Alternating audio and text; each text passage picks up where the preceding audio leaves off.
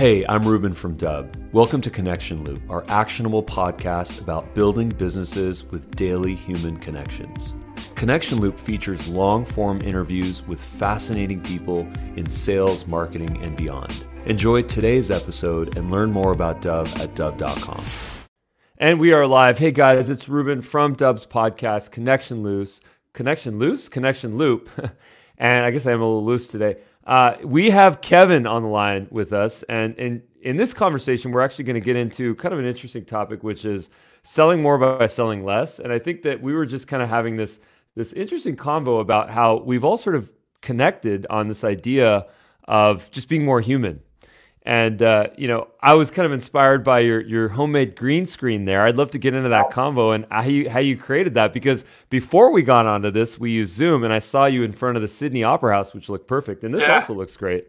Yeah, well, I mean, I'd much rather be in Sydney right now. But so I've worked remotely for the last 3+ years, and but I typically work like from a Starbucks or a Dunkin' Donuts or something like that, and just the background that flies on Zoom calls has never really been an issue. And then when we got stay-at-home orders coming from the governor of Pennsylvania, where I am, got about 12 weeks ago now, I came down the basement, set up, and I was like, oh my goodness, my walls are disgusting. Like, I can't go on professional calls like this. So we ran to Target when Target was still kind of moving around, and I collected about 25 different sheets of construction paper and got my kids to work, and we taped them all together. And it's hard to see from here, but they colored in green in the marks. You couldn't see the masking tape, and voila, we got our homemade green screen. So yeah, it worked out well. So total cost for the green screen was what, $10?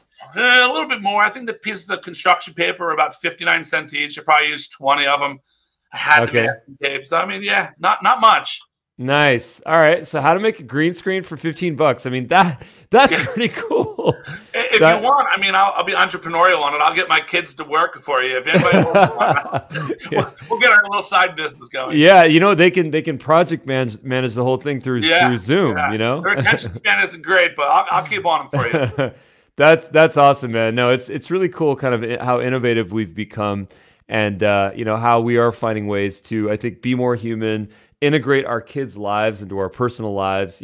Before, Zoom bombs with the kids would just be the most embarrassing thing. Now it's like, hey, here are my kids, and here's what I really look like in real life, Yeah.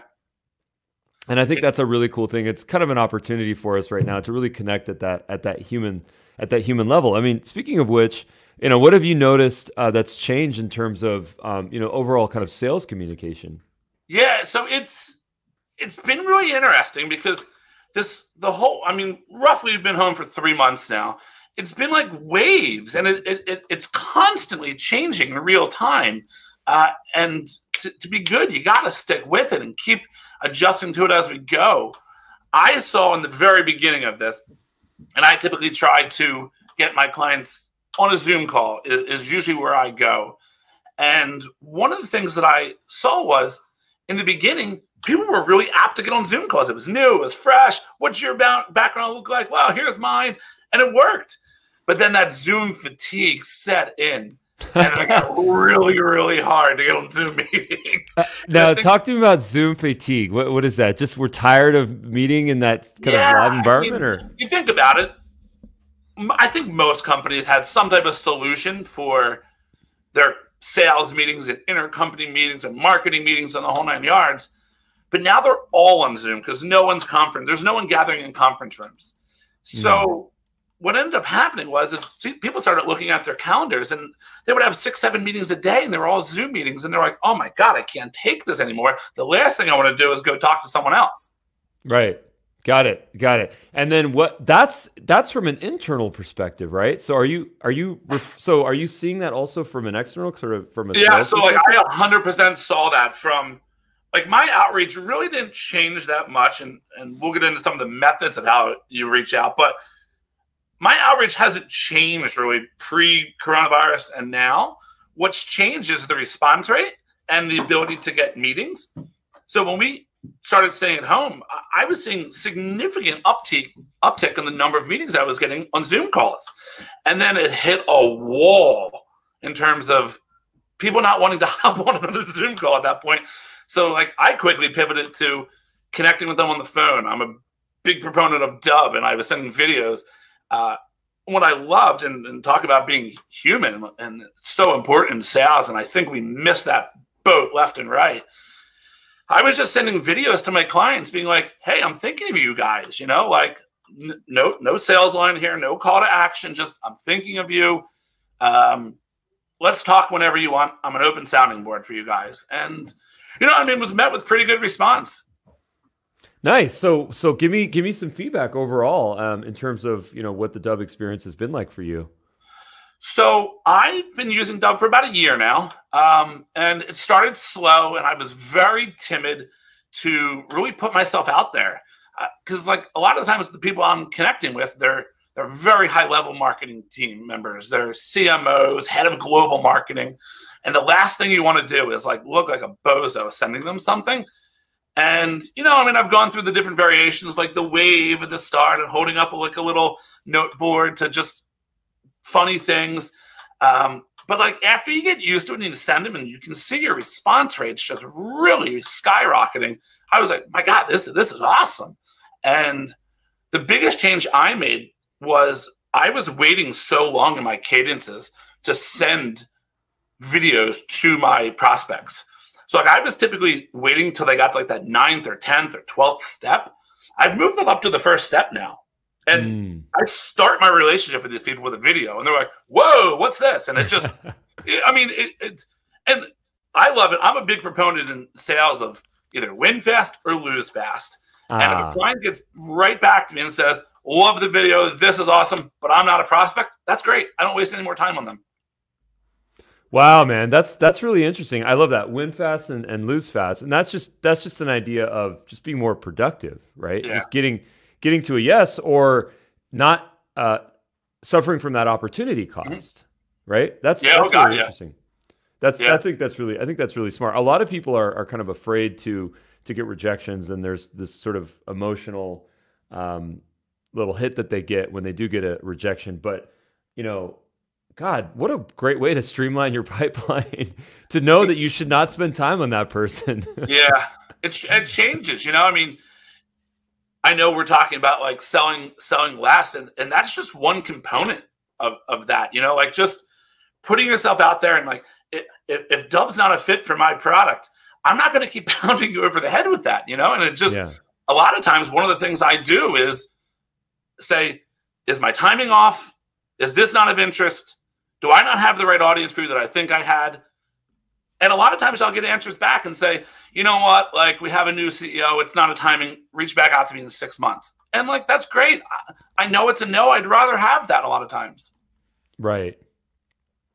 And I love what you said about providing some of the value, providing the video kind of up front and getting that, what is that to me, from my perspective? Well, it's trust, it's humanism, it's personality, it's value, How has that sort of pivoted for you, and how has that really changed in terms of comprehension rates, in terms of the way that people kind of engage with you? What has that been like? Yeah, so just down to the numbers level, I typically, and I have it really down pat at this point, like I typically get a 20 to 25% open rate on my emails, non-video, first email to Ruben. He has no idea who I am. I'm completely cold. I'm in that 20 to 25% range. I started putting a video in there, and I couldn't be more bold with it. Like, video for Ruben. Boom. And people are like, what is this? I'll get like 40, 50. I got some up to 60% open rates. So I look at it like, if I can get more people to open it, there's a much better chance for success for me. Wow, man. That's a data point. Video drives 2 to 3x increase in overall engagement. Yeah, no doubt. There's no doubt about it. Yeah. That's pretty powerful, man. I gotta really internalize that. That's powerful. That's actually a lot more than what we publicize. You're doing something right. Share. Yeah, I hope. Share us some of your kind of techniques, your best practices. What can we learn from your process? Yeah, so in terms of the video process, I try to keep it as short and sweet as possible. If I'm over a minute, I have done something wrong. Very, very rarely am I sending a video out that's over 1 minute. In fact, even if I nail the message and it's over a minute, it's gone. I'll redo it at that point. The second thing is perfection doesn't need to be there. Like you can have homemade green screens. You can be in the airport. You can be holding your phone up and taking like that. It's more human. People are FaceTiming like all the time. Like the perfection has to go. Like the more raw and putting it out there you are, the much, much better engagement you're going to get on it. So like those are my two top ideas with the video. That idea of really showing the human element. Now, let me ask you this. We really try to encourage people to get videos out there on the field. You know, we've really tried to build a lot up with you know, our mobile apps and to really encourage that type of live storytelling.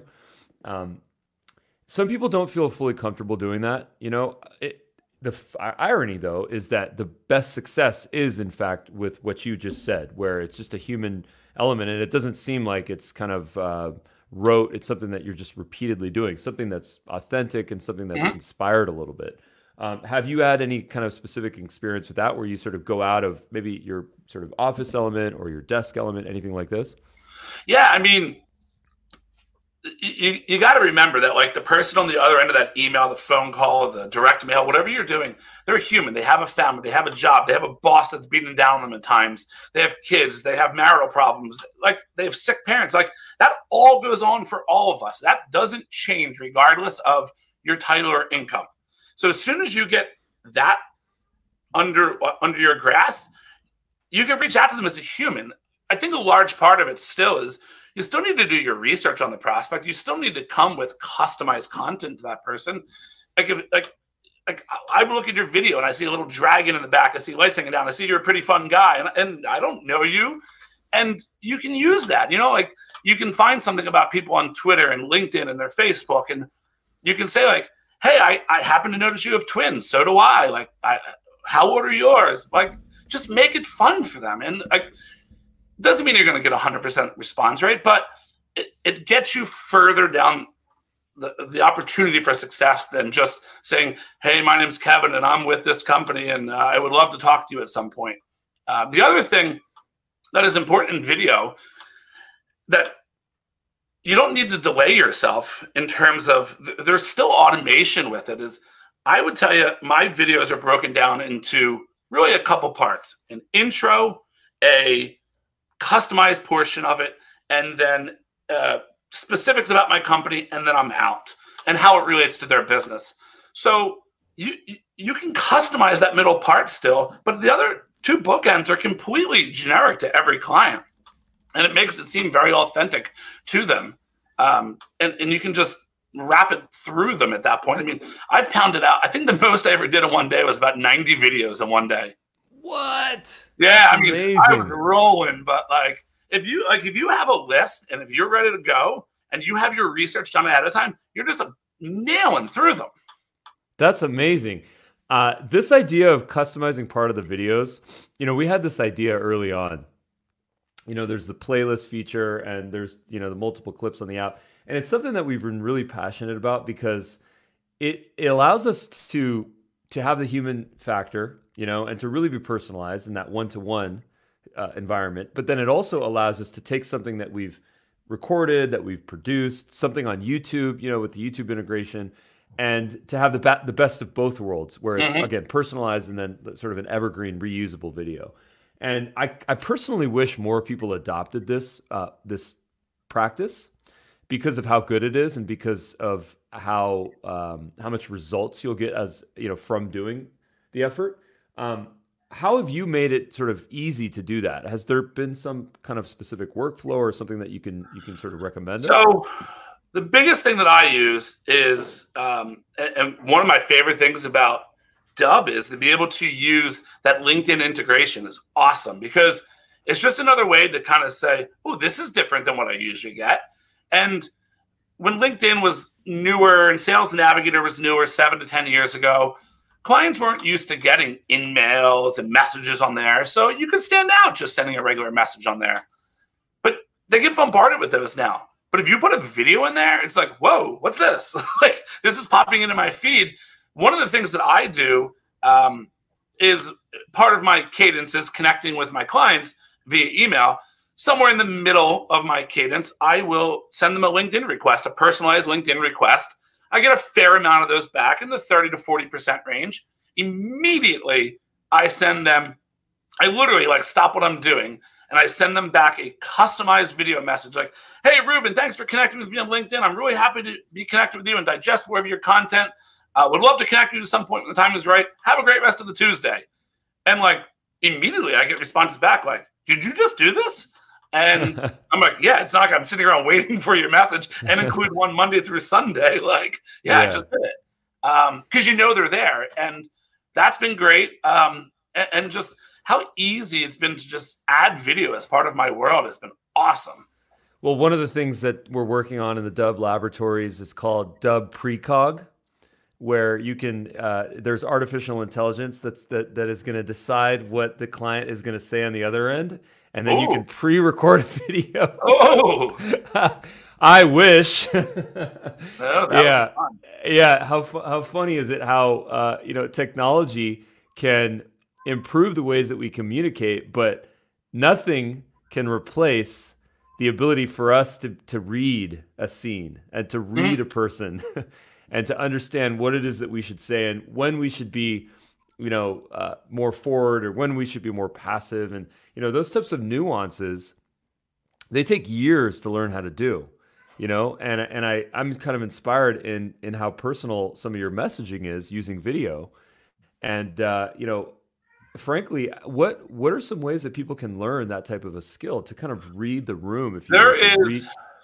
There's content everywhere on the internet. LinkedIn is awesome for following sales leaders. There's a lot of people out there that are really at the forefront of not only using videos, but just personalization in sales and allowing you to figure out what's going on with your clients and in their world and customizing that message to them. I mean, thankfully, the internet is a wealth of information for you in terms of figuring that out. I've seen HubSpot. I've seen it all over the place. Nice, man. And then what, with your experience, what are some things that people should sort of avoid in this day and age? I can tell you with the video side, if it just is like, hi, my name's Kevin. Like, you got to have some energy, man. Like, you got to bring it. Like, you got to remember, like, in my world, like, the people are spending hundreds of thousands of dollars with me. If you're so monotone and you're boring, why are they going to spend money with you? If you're not engaged when you're asking them for the money, why are you going to be engaged 90 days, 180 days into the contract? So if you don't start with your most energy, you're in trouble. And would you say that, you were always energetic and passionate in this format, or did it take an evolution for you? In the video sense, man, it took some time. I mean, and it took results for me to see that, like, okay, this is viable. I think a large part of sales is constantly experimenting, like constantly trying things. And if this doesn't work, try this, or if that, maybe we try this way, or maybe we move it down in the cadence or up in the cadence, or maybe it's not the right tier of prospect for that. And video was just one of those things. I mean, I was sending emails and I was calling people and, I was having moderate success. And then bam, like, I don't know where I first saw about video or Dub specifically, but I was like, yes, this is awesome. But then, like, after you buy it and you're like, oh crap, like, now I got to record these videos and I'm scared to death. And you're like, this is a great idea when I was just like watching Ruben do the videos online. I'm like, of course I could do this. And then you get there, like, what do you say? The beauty about video is if you don't like it, you can stop it. I have mispronounced names. I have said, like, oh, you're working at the wrong company. Please review your videos ahead of time. Make sure they're correct. Because sometimes you don't even realize you're doing those things. Right. That's so true. There's this idea that I've been really kind of exploring and passionate about, which is tapping into the inner child. And a lot of, what I learned from my kids is just their ability to express themselves sometimes without feeling confined. It's truly unadulterated communication. They don't have anything to fear. They're in a very safe environment. They don't feel like they're going to be judged per se. Especially now, there's no bullies around. They're all home, right? So not to say that there was bullies previously in their classes, but I think what's really interesting that we can kind of take away is that if we actually go into that place of festivity and being jovial and just wanting to not necessarily entertain people, but delight people, and add some light to their day, something interesting, that's inspirational, and that really builds connection with people. And I think it just takes some time to really tap into that. Anyone can overproduce something. Anyone can spend a lot of money to do something. Anyone can spend a lot of money to get a studio, but to really express yourself in an honest way while still connecting with the person.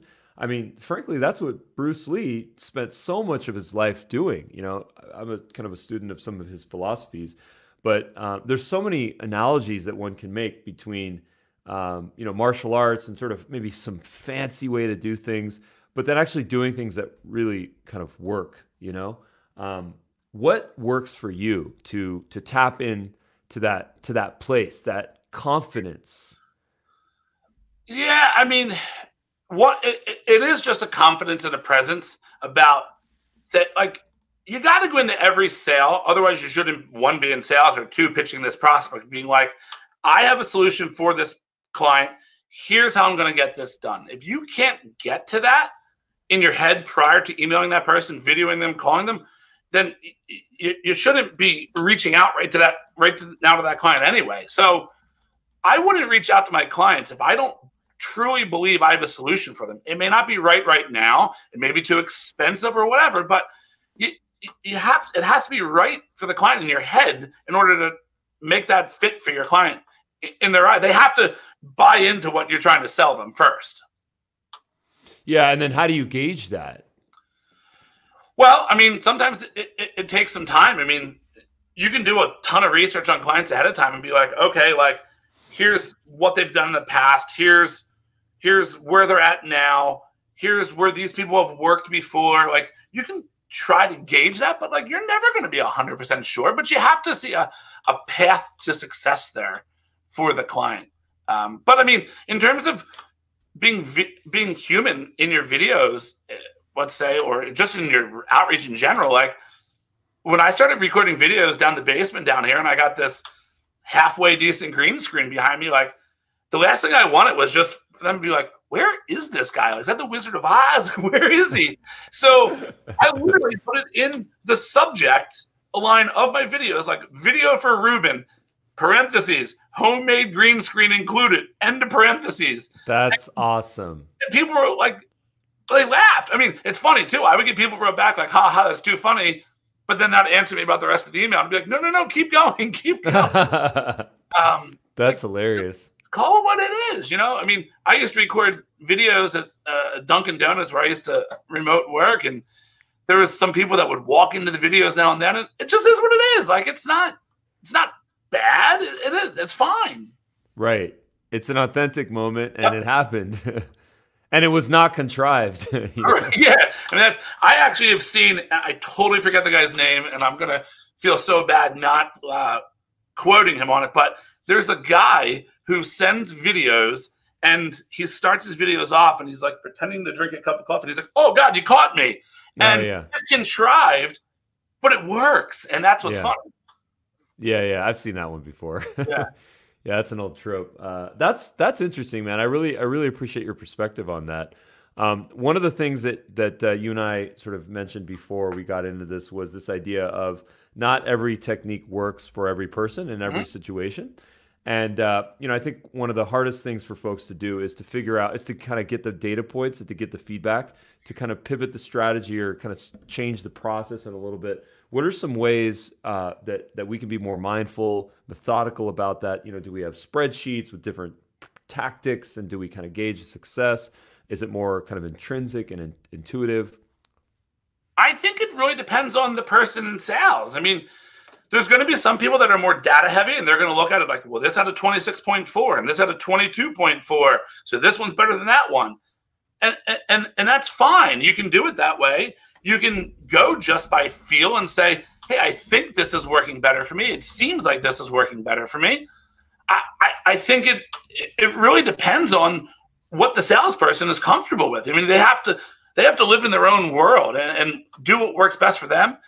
I'm a big believer in terms of, I mean, there is a lot of content out there on LinkedIn specifically about do this, do that, followed by this, end to this, put them in a nurture sequence. Like, yeah, I mean, that works for your business. It doesn't mean that's like the cookie cutter recipe. If it was, you'd be a multi-trillionaire with the secret to sales all of a sudden. Yeah, I mean, I think about this a lot. I think about, coaching is a great business, and there's so much that can happen in coaching. And, to a certain extent, we all need coaches in some capacity, business, personal. In fact, we align ourselves with a lot of coaches with Dubb. We have a whole program called Dubb Coaches, and it's on our website, and it kind of promotes some folks that can help other people to use Dubb. One of the things that I always really try to encourage and to promote is to have more immediacy in that coaching process. For example, if we're going to go and buy a coaching program, or if we're going to go read something on the internet, when was that written? And to your point, what industry was that written for? And if I apply that, and if I spend a bunch of money and invest into that and myself, is that going to work for me? Is it antiquated? Is it an old method? Does it only work for industry X and I'm in industry Y? How do we make better choices in terms of where we spend our time and money to learn about stuff like this? Yeah, it's the time more so to me than anything else. Yeah, that to me that's like, I hate wasting time. I mean, I have 4 kids, a wife, a house, parents, mother-in-law, father-in-law. Like, there's a lot going on in my life. Like, for me to waste an hour reading some webinar that is completely not related to my world, like, I have no time for that. I would rather spend triple the amount of money for something that's relevant to me. Right, exactly. Well, isn't that funny? Because so much of the content that we consume is free per se. Mm-hmm. And if we are in some sort of a funnel and we're on that homepage and there's that 30-minute long video, how valuable is that going to be? How much of that is a sales process? I mean, I get really frustrated when I'm watching a video and I feel like it's going to be educational, and I'm watching it and it's like, not really educational, more sort of salesy, and hey, tune in for something interesting that's coming up in the next video. And I start to just fatigue, and then all of a sudden I lose all trust. I close the browser tab and I never go back there again. Because I'm like, you know what? You broke the contract. I was there to learn, and that was a 30-minute sales pitch that should have been 30 seconds. Yeah, you're right. But I mean, you got to think too. I mean, you always, as a salesperson, you always need to be kind of readapting yourself. And just because the methodology that I'm encountering right now is for SaaS products, and I don't sell a SaaS product, doesn't mean that's all bad. Like, I can take that and adapt it to my world and say, okay, well, I like this and I like this and I like this, but that doesn't have relevance and that doesn't have relevance. Let me take this and figure out the other parts of that for my world. And you should always be willing to just try something. I mean, the worst thing you're going to do, whether you send an email, a video, a phone call, if the prospect says no, what's the end of the world? I mean, it's okay. Yeah. And what would you say your sort of biggest failure is, and as a result, biggest learning? So, biggest failure? Man, there's been a bunch. That's the hard thing to say, but being dead honest, one time there was a name and a picture online when I was reaching out, and I thought it was a her, but it was a him. I mean, that was a problem. I felt terrible, but I mean, you can't get around that. I made a mistake. I apologized. We moved on. I've reached people on vacation before, and granted, they picked up their cell phone on vacation. I didn't tell them to do that, and I've gotten yelled at like, I'm in the Caribbean. Why would you call me now? Like, I have trackers on everyone, and I can see where everyone is. Like, I didn't tell you to pick up your phone. Sorry. Right. I've sent out emails before where I put test in the subject line because I meant to send it to myself, and I've sent it out to 100 people, and I've said test.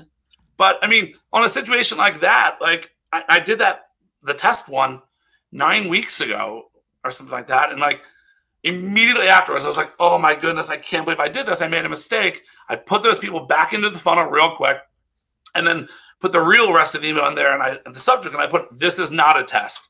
And I basically said like, hey, I goofed. So it happens. Oops equals ops. 100%. Let's get into this for a second. I just actually coined that, so trademarked by Ruben Dua. Here you heard it first. I have not Googled it yet, so maybe it already exists. But you know, how to win friends and influence people. Dale Carnegie, classic text. Somewhat antiquated. Hasn't really gone through the evolution process that I think it needs to do in our current climate. But that's cool. It's still very relevant. Yeah.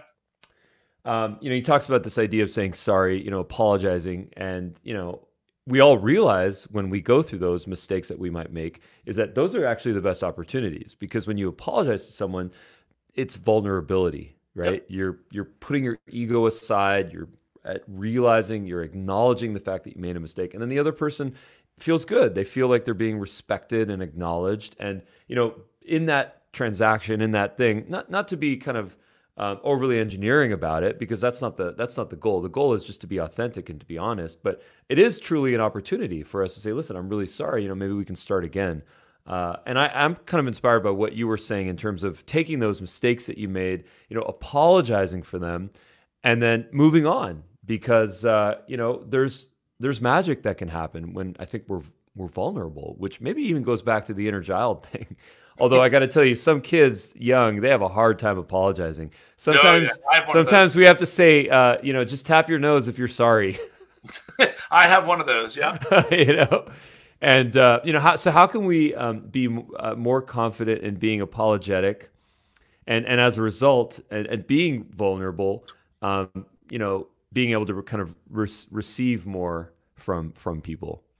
So, and I ask you as a parent and as a professional. Well, look, as a parent, like I know less about parenting than I do about sales. Like parenting is hard. I mean, you want to talk about a constantly changing playbook. Like you think you got that down, and then boom, they change that next day. So I'm never going to get that right. Do the best you can.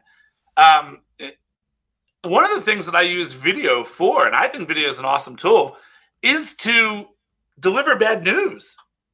And like that happens. That's part of life. It's part of sales. It could be, hey, my boss wouldn't take the deal as structured. I'm sorry, we're going to have to start over. It could be, hey, another client took the sponsorship you're looking for. I'm really sorry. Let's figure something else out. Hey, I made a mistake, and I know you said put it in at 3 p.m. and I put it in at 5 p.m. Like, you make mistakes. And I've used video for that. Yeah, I do use them for bad news. But in terms of oops equals ops, it was kind of a perfect chance that the woman that I did call when she was on vacation in the Caribbean and kind of yelled at me and wrote me an email back and continued to yell at me.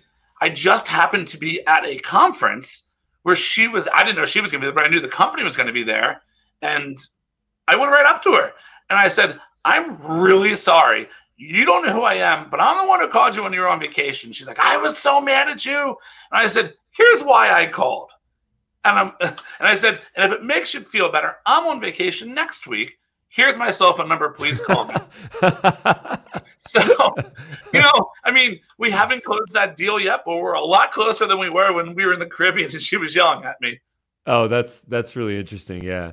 You know, I'm just kind of picturing how we can get sort of fun about it, you know, with the virtual background and showing a picture of, you know, the Caribbean and as a backdrop. Yeah, no, you're 100% right. Yeah. Yeah. Are you using the Dub virtual background feature? Yeah, I have used it. Yeah, it's been, I love it. I actually was, I don't know if I was the brainchild behind it or not, but I put it in as a requested feature a while ago. So Dub users, you're welcome. It was me.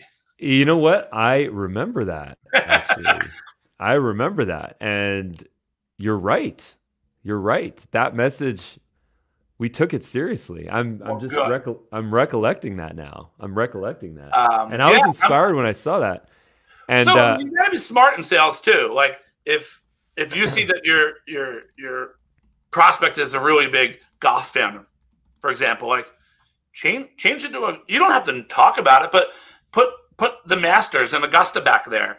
And all of a sudden, the guy's going to pay a lot more attention to that if he sees that back there. You know, I mean, you can be smart and subtle without going, oh, yeah, without going out of your way and just saying, like, hey, look at my background. This is why we should talk. It's just an other part of the process. So give us some more ideas, Kevin. You're on the spot where you obviously have a voice and we're listening. You don't have to tell us now, but keep them coming, man. I really appreciate that. I mean, I love what you just said, where you can dynamically change the background depending on who the person is. So, you know, right now we have two abilities. Number one is the ability to select a virtual background from a library, which is, I think now we're up to like 50, maybe 60 nice. Yeah, no, some of them are really good too. Yeah, we kind of curated those. And then the next option, I think this is only for paid subscribers, you can upload any image you want and you can brand that. You can put your logo, you can put, you know, your social handles, whatever you want to put.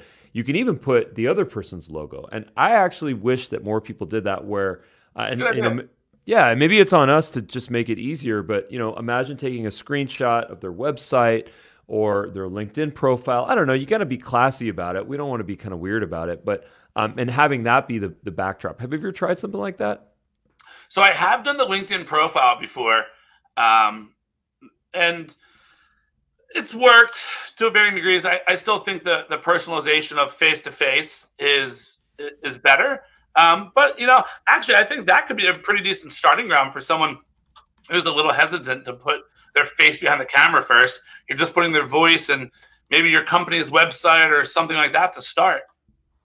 That makes sense. You know, a lot of people, that is a great starting point, in fact, when someone doesn't necessarily want to be all forward with the webcam. That's cool. We totally respect that. That was some early feedback that we got. You know, you upload your profile picture or some sort of an avatar, and then that becomes your face, if you will. And then audio, you know, make that good. And then whatever the visual might be, you know, it could be a screen recording, it could be something else. I think that's obviously really important. You know, I think that it's good feedback to hear that, you know, you mentioned it's kind of, you get varying degrees in terms of doing the screenshot of the LinkedIn profile. I'm always hesitant with stuff like that, just because you don't want to come off as trying too hard. And you know, I really appreciate your kind of chill vibe overall. How can people think less and be less stuck in their head about, well, what do I need to engineer, and, you know, how do I just sort of get my message across? What can you recommend on that front? Yeah, I mean, I think the largest part of it is what I said earlier. Like, keep the videos short. Like, they have to be less than a minute long. I mean, you think about attention spans. I mean, we live in 140 characters now. Like, you send a 3-minute message, I can tell you no one's listening to that whole thing. Even mine. I mean, one of the cool features at Dubb is it tells you the percent of video that the person watched. Like, they watched 87% of the video, which is great, because I can say, like, okay, they got to this point. I know what they're educated about at this point. So yeah, I mean, I think keeping it simple, keeping it engaging, keeping it fun, keeping it relevant to the client and customized in and out is really the best tips I would have for someone. That's awesome, man. That's extremely good feedback. You know, I really appreciate that, Kevin. Yeah. Really good stuff, man. So how's your business doing? What are you guys up to? And what's your sort of core? Talk about changing on a daily basis. It's been a roller coaster. So we've been blessed to be a news organization at Marketplace, where our ratings have gone up, our podcasts have gone up, our smart speaker listening has gone up, even though people are back now. But, you know, when this started, there was no cars on the road. And you would think radio, a lot of times people are listening in their car, but that's adapted to at-home listening and streaming, which has been great. And we've flown up. But what changed, though, is we have a lot of clients who are saying, yeah, this doesn't make sense for me to advertise right now because my messaging or whatever I'm promoting doesn't make sense in this climate. Let's pull back. What we totally didn't expect, though, was we do a lot of B2B tech sales. A lot of those B2B tech clients who are saying, this is a perfect opportunity for me to strike. I'm selling to IT directors who are now a complete remote workforce that are ill prepared for that. So once we got through that 4 to 5 week rush of you're out, you're in, we kind of laid low for a little bit, but the last like 2 weeks, I mean, it's felt business as normal for us the last 2 to 3 weeks. I mean, we're starting to see some pretty significant second half of the year business starting to pick back up. We always go up ratings wise and kind of intensity in an election year, just being news based. So we're expecting that to be the course at this point. Very cool, man. That's good to hear. I mean, that sounds that's a pivot story to me. And that's, I think, to your earlier point, that's about learning, and it's about adapting, and it's about figuring out what's working and then making that the new sort of normal for you guys. And I think that's what we all have to do, because a lot of people, they get stuck and they don't know what to do, and they freeze and they let their entire staff go, or I mean, it's all, man, what, do you got thick skin? Have you been through business failures? Like, what? Yeah. I can tell you this. I mean, I'm not an expert in sales by any stretch of the imagination, but I can't foresee someone being in sales without having thick skin. Like, I think, like, I've been doing this. I graduated college in 2004, so 16 years of sales now. Like, you've had good bosses, you've had bad bosses, you've had non-existent bosses, you've had reps on your team who are trying to steal from you, you've had reps on your team that help you. Like, I think I hope I've seen pretty much it at this point. It doesn't. My mom used to say growing up, like, you got to have alligator skin. Like, it's got to be tough and rigid. And that's kind of like what I've always gone with, And it was like when you were in school and you would get made fun of by someone, she's like, you got to have alligator skin. And it's just stuck with me. Yeah, man. And why do we get our feelings hurt? People hate rejection. People don't like feeling they're inadequate. Of course, why would you? People like being told they're the best looking, they're the richest, they have the best looking spouse. Like, people love hearing that stuff. And anything that's not the best news possible, people get upset about. And I'm not here to tell you that you shouldn't get upset about those things, but what are you doing to either fix it or deal with it is really how it depends. Yeah, I mean, we get some negative feedback every once in a while. In fact, in one of our videos, in one of my live videos, I got a comment on Facebook, and it resonated with me, and I'm really glad the person mentioned it. And I can't find this comment anymore on any of our faces, so I almost feel like the person deleted this, and I kind of wish they didn't, because I wanted to respond to it. But the comment was basically about how I was getting into a conversation with someone. Actually, it's very kind of analogous to what we were discussing before, which is, Zoom fatigue, and people are struggling with doing this Zoom thing, and that synchronous communication sometimes is not ideal. And of course, maybe I was being a little salesy about Dub and being an evangelist about pre-recorded video, and I tend to do that, obviously. So I kind of mentioned this idea of, I want to encourage people, I want to inspire people, I want to evangelize the idea of, don't necessarily always try to get people into a Zoom situation, into a live, recorded sort of webinar conference type situation. Pre-record your content, get all the value out there, maybe take minutes instead of, half an hour, so on and so forth, and then just get that over the pipes, LinkedIn, Gmail, whatever, and just get your message across. And, the comment specifically was, I use Zoom all the time. This is what the person said to me. I use Zoom all the time. It's a big part of my business.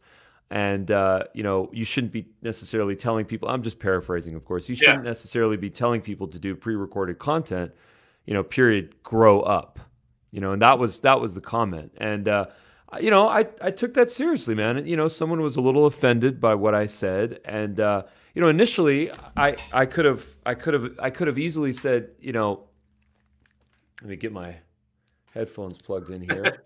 I'm getting passionate here, so I'm waving my arms around, so I knocked my wire out of my headphones. Initially I remember what I was feeling, and it was, should I feel offended? Should I feel annoyed?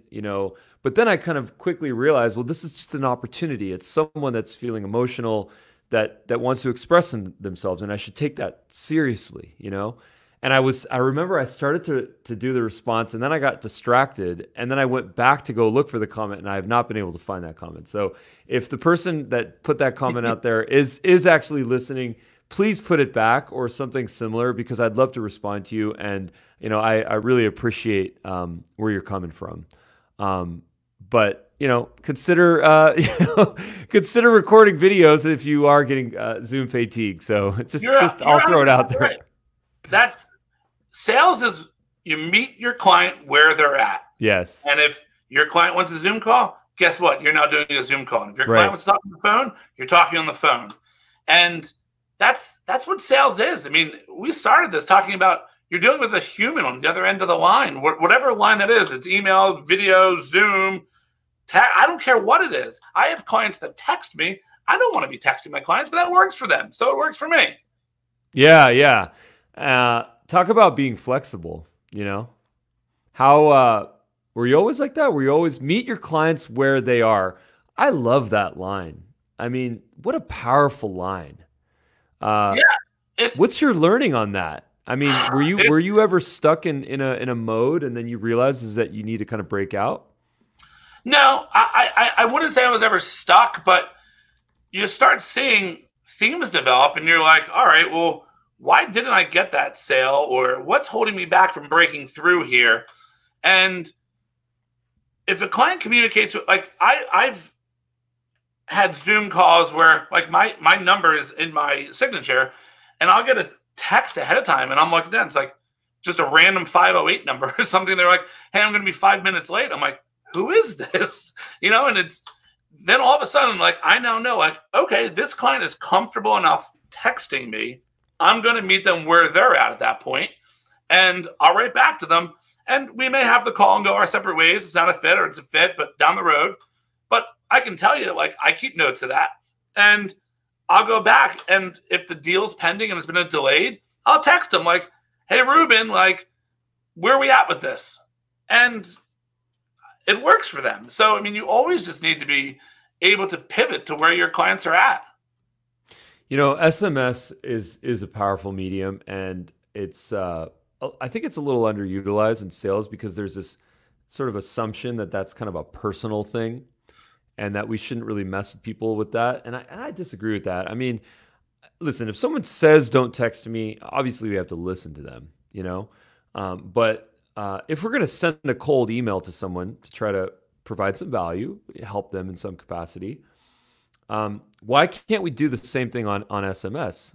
If we have their phone number, maybe if they provided it to us. I mean, one of the things that we do is in our meetings like this, we have these auto reminders that go out to remind people, hey, listen, there's a meeting coming up in an hour and 10 minutes. And, sometimes they respond to that. And what we've really tried to do is to make any of our SMS messages, respondable, where if someone sends us a message back that we can actually get it.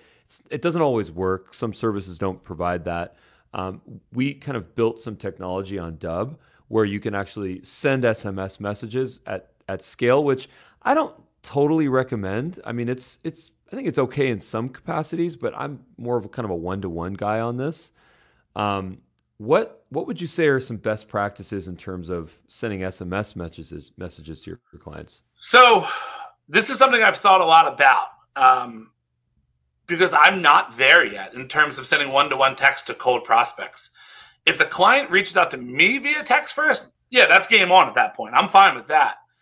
I've been digesting a lot of content from sales leaders that are using and utilizing text, and they're getting results from it.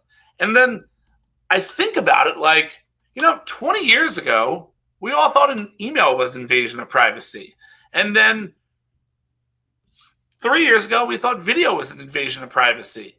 And phone calls probably were 30 years ago. So, like, why is text not just the next link in that chain? It very well could be, or it could just be like, that's where we draw the line. I don't know.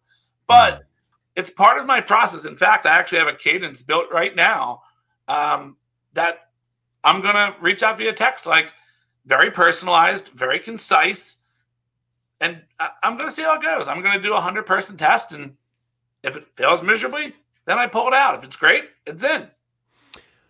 Nice.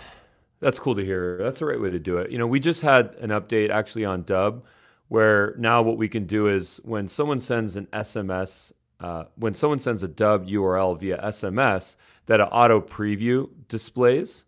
So it works a little bit differently on iPhone and Android, but there's either a no sound video preview that plays, or there's an animated GIF that it plays within the SMS. And I think the reason why that's valuable. Now, side note, I think on Apple, if I'm not mistaken, you have to click to preview. So there is kind of an opt-in of some sort on Apple, but on iPhones, that is. But what I think is really interesting here is that I think this comes down to the idea of conveying the value, and I think it's really trust. What is this piece of content that you're sending me? Why should I watch it? Is it a picture of a talking head? Is it a picture of a screen? That might give me some trust to know what I'm about to watch and what I'm committing to. It's kind of like what you were saying earlier. I am very curious to see, this is a very new thing. It's just probably within the last couple of days. I'm very curious to get your feedback on your test, on your experiment. I'd like to get some feedback. Yeah, certainly will. Yeah, I'm anxious too. There's nothing more I would love to have another tool in my arsenal to be able to reach clients. If you start with 1,000 prospects and some reply via email and some get back on the phone and some get back via video, if I can get another 10% of them back via text, it's just another way for me to get to that yes or to that no fast. Right. Exactly. Very cool.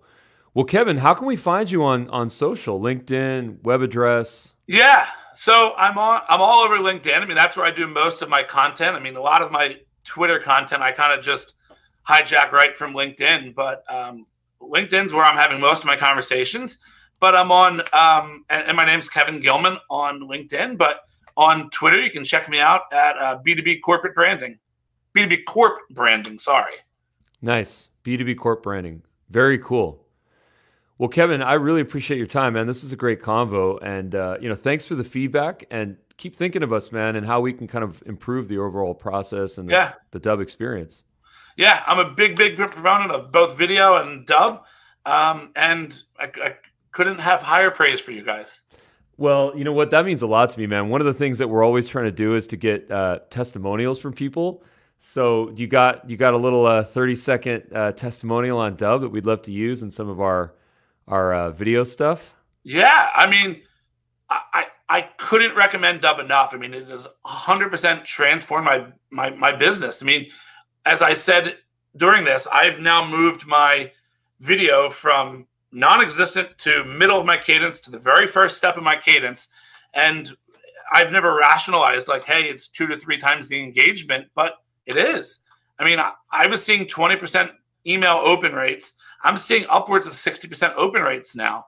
And video is a major part of my cold outreach to prospects, as well as current clients outreach as well.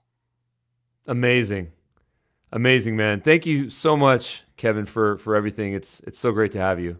Yeah, thanks, man. I love it. I love the show. I'm so glad I got to be on it. And thanks for having me. I appreciate it. Likewise, Kevin. Take care now.